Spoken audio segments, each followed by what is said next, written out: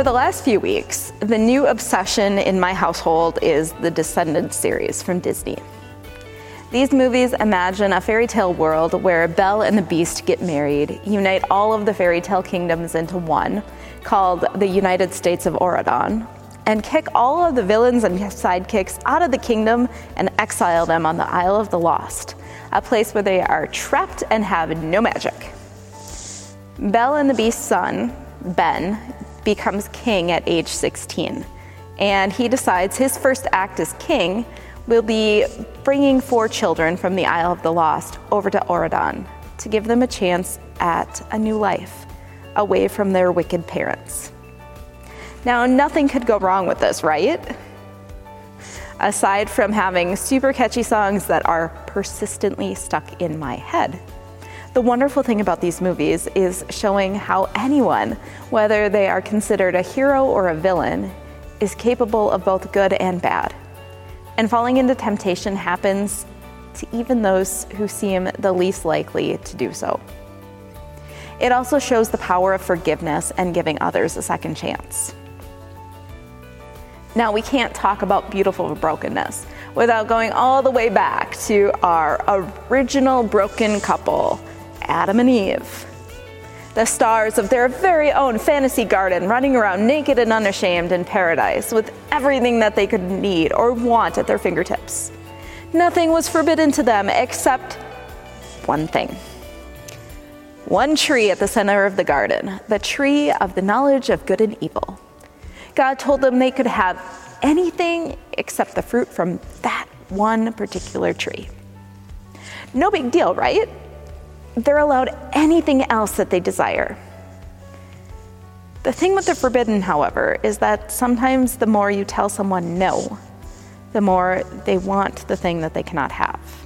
Now, the serpent was more crafty than any other wild animal that the Lord God had made. He said to the woman, "Did God say you shall not eat from any tree in the garden?" The woman said to the serpent, "We may eat of the fruit of the trees in the garden, but God said, 'You shall not eat of the fruit of the tree that is in the middle of the garden, nor shall you touch it, or you shall die.' But the serpent said to the woman, 'You will not die, for God knows that when you eat of it, your eyes will be opened, and you will be like God, knowing good and evil.' So when the woman saw that the tree was good for food, and that it was a delight to the eyes, and that the tree was to be desired to make one wise, she took of its fruit and ate. And she also gave some to her husband, who was with her, and he ate. Then the eyes of both were opened, and they knew that they were naked. And they sewed fig leaves together and made loincloths for themselves. They heard the sound of the Lord God walking in the garden at the time of the evening breeze. And the man and his wife hid themselves from the presence of the Lord God among the trees of the garden. But the Lord God called to the man and said to him, "Where are you?" He said, "I heard the sound of you in the garden, and I was afraid because I was naked, and I hid myself." God said, "Who told you that you were naked?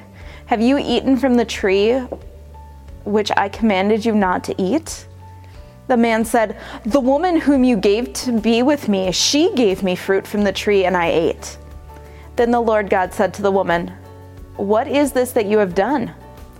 The woman said, "The serpent tricked me, and I ate." The Lord God said to the serpent, "Because you have done this, cursed are you among all animals and among all wild creatures. Upon your belly you shall go, and dust you shall eat all the days of your life. I will put enmity between you and the woman, and between your offspring and hers. He will strike your head, and you will strike his heel." To the woman he said, "I will greatly increase your pangs in childbearing. In pain you shall bring forth children, yet your desire shall be for your husband, and he shall rule over you." And to the man he said, "Because you have listened to the voice of your wife, and have eaten of the tree about which I commanded you, you shall not eat of it. Cursed is the ground because of you. In toil you shall eat of it all the days of your life. Thorns and thistles it shall bring forth for you. and you shall eat the plants of the field. By the sweat of your face you shall eat bread until you return to the ground, for out of it you were taken. You are dust, and to dust you shall return. The man named his wife Eve, because she was the mother of all living. And the Lord God made garments of skins for the man and for his wife, and clothed them. Then the Lord God said, "See, the man has become like one of us, knowing good and evil, and now he might reach out his hand and take also from the tree of life, and eat and live forever." Therefore the Lord God sent him forth from the Garden of Eden to till the ground from which he was taken. He drove out the man, and at the east of the Garden of Eden he placed the cherubim, and a sword flaming, and turning to guard the way to the tree of life. Eat it, the serpent says. Eat it. You won't die like God says you'll die, but instead you'll know good and evil. You'll be like God, the serpent says. That can't be all bad, can it? Temptations start with something small. It starts with us thinking, I know I'm not supposed to do that thing, but it can't be all that bad if I do it just once, right? It's just one bite. One bite won't hurt anything. And it looks so good. Something that looks so good couldn't possibly kill me, right? Maybe the serpent is right. Maybe it will open my eyes. Why is it that God doesn't want me to know good and evil? I'm gonna do it, just one bite. I'll give it to my partner too. Just one bite for each of us. They eat the fruit. Their eyes are opened. They hide in the garden, for they are naked and afraid when they hear God coming. God asked them if they ate the fruit, and immediately they blame each other. It was the woman's fault. She gave it to me. The woman that you created for me, she did it. It was the serpent's fault. He tricked me. Part of the brokenness of our world is not just falling into temptation, but also our failure to accept responsibility for our actions. We see this with both Adam and Eve.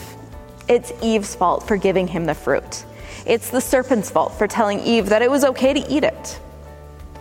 It's hard to look at ourselves in the mirror and say, I messed up, I failed. It doesn't feel good to admit when we fall short. For some, they legitimately do not believe that they are capable of failing or making a mistake. At any rate, admitting when we fall short is super hard to do.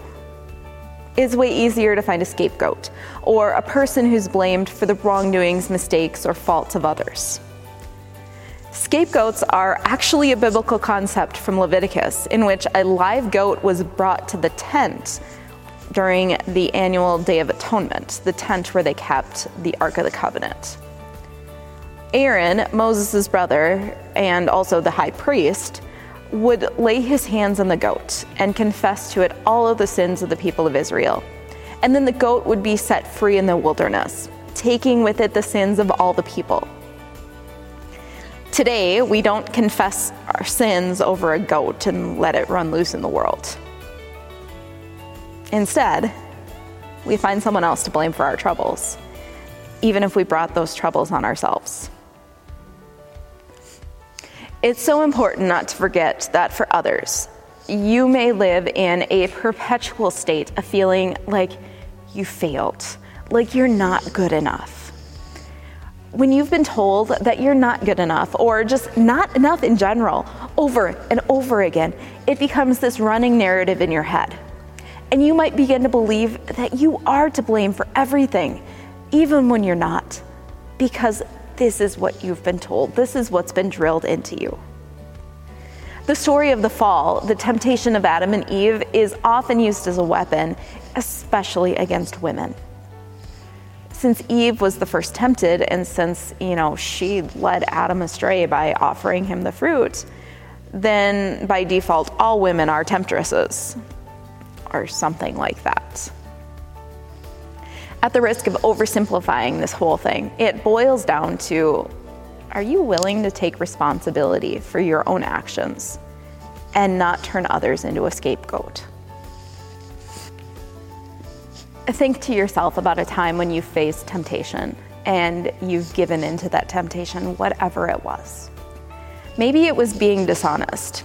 Maybe it was eating something that you knew you shouldn't eat. Maybe doing something that you shouldn't have done, or not doing something that you were supposed to do. Perhaps it was being nasty to another person. Honestly, there's about as many ways to be tempted as there are people on this earth. And we don't always triumph over temptation. Think to how that has affected your life. Maybe it was just a small thing, but maybe it was a big thing that totally wrecked you and those around you. So how do you overcome that? How do you start anew? Is it even possible, especially with our society today where we are quick to condemn and quite slow to forgive? So last week we heard the story of Jesus writing in the sand as a crowd wanted to stone this woman for being caught in the midst of adultery. And he calmly told the crowd, "Let the one who is without sin cast the first stone." And slowly, they all dropped their stones and they walked away, knowing that they had each sinned.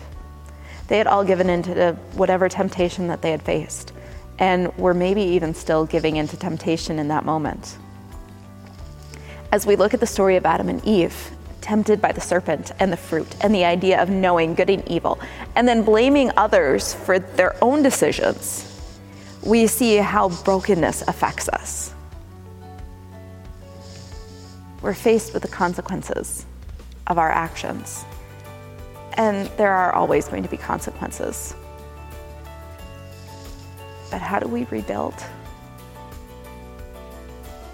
How do we overcome this temptation? How do we start anew?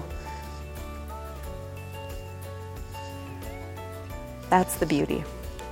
That's the beauty that comes from the brokenness. That we can rebuild because through God we have second chances. Through God we are freed and forgiven. We are given the ability and the opportunity to take responsibility for our actions. And we're able to start anew. Through God, though we stumble and fall, and sometimes often fall into temptation, we're not condemned for all eternity. May you be set free from the weight of the temptations around you. May you be set free from the weight of your past mistakes. Freed to forgive, freed to ask for forgiveness from others, freed to make things right,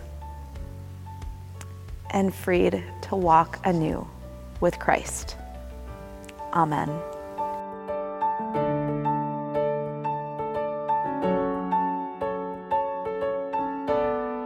During the next few days, I encourage you to go deeper into the message with these two reflection questions. The first is, have you ever been tempted beyond your limit? If you gave in to temptation, how did it affect your life? What did you do to walk away from the temptation and start anew? And the second, how easy is it to take responsibility for the mistakes that we've made?